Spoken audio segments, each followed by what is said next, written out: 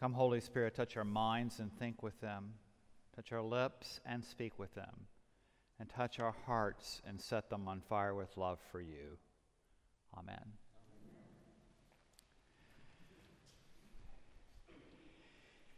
It was a really simple piece of furniture, this breakfast room table. If my parents had been of a later generation, they probably would have bought it at IKEA. It was laminated, very simple. And it was around that dining room table, it became the breakfast room table, that I always had meals through my childhood. I never remember a day it wasn't a part of the household. But what was seared in my mind was that evening, a Friday evening, Friday after Thanksgiving in 1971, when my father sat, my brother, my sister, my mother, and I at the table, and told us he was leaving. And at first I didn't get what that meant. He said he was leaving for another woman. And what happened in that moment was literally the family shifted around the table and centered ourselves around our mother as our family literally broke apart. Years later, when Terry and I were setting up our household, my mother said she didn't need the table anymore, and it went with us. And it was around that table that my kids and high chairs and such lived their childhood and so on and so forth.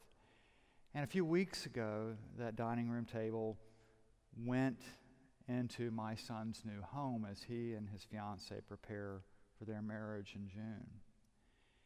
That table is scarred and marred and deformed to some extent, but it's still sturdy as anything built in the 1950s would be, and it still functions just fine. Today we heard the story of another table, and it's a table with equal amounts of brokenness to the table I told you about. And I tell you about my table and remind us of Jesus' table with Judas. Because I suspect, while you may not have a table with quite the continuity that I just described, you have a continuity of table.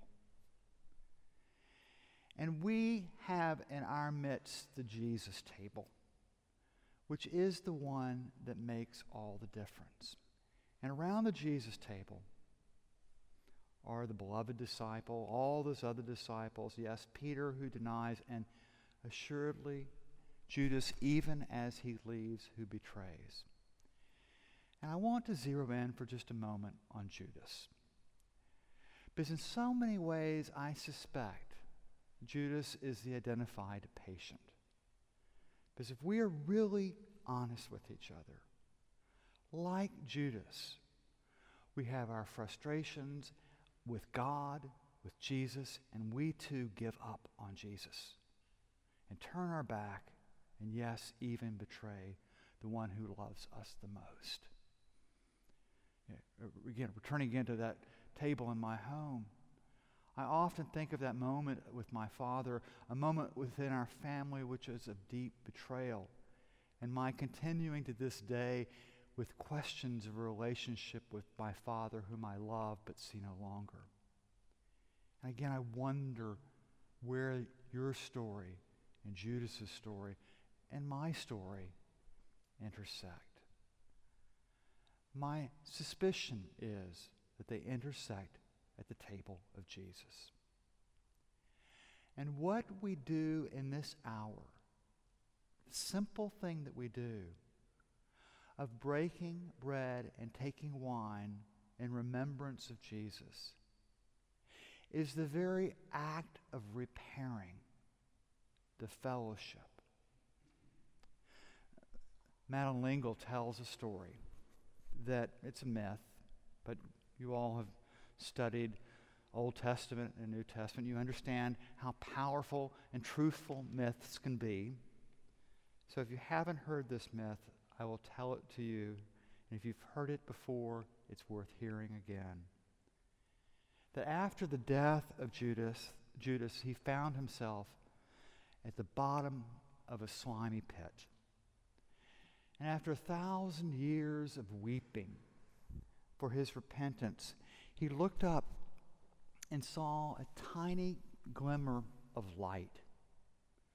After contemplating it for yet, about another 1,000 years, he began to climb.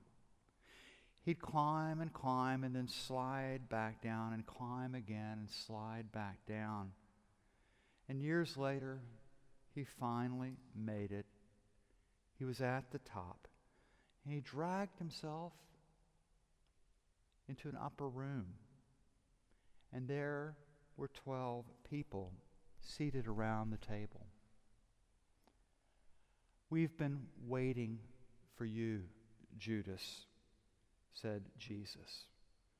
"We couldn't begin until you arrived." In my own sense of that eternal table, I know who I'm waiting for. Who are you waiting for? What does your table look like? And who do you need to welcome? With whom will Jesus find the chair of reconciliation right beside you?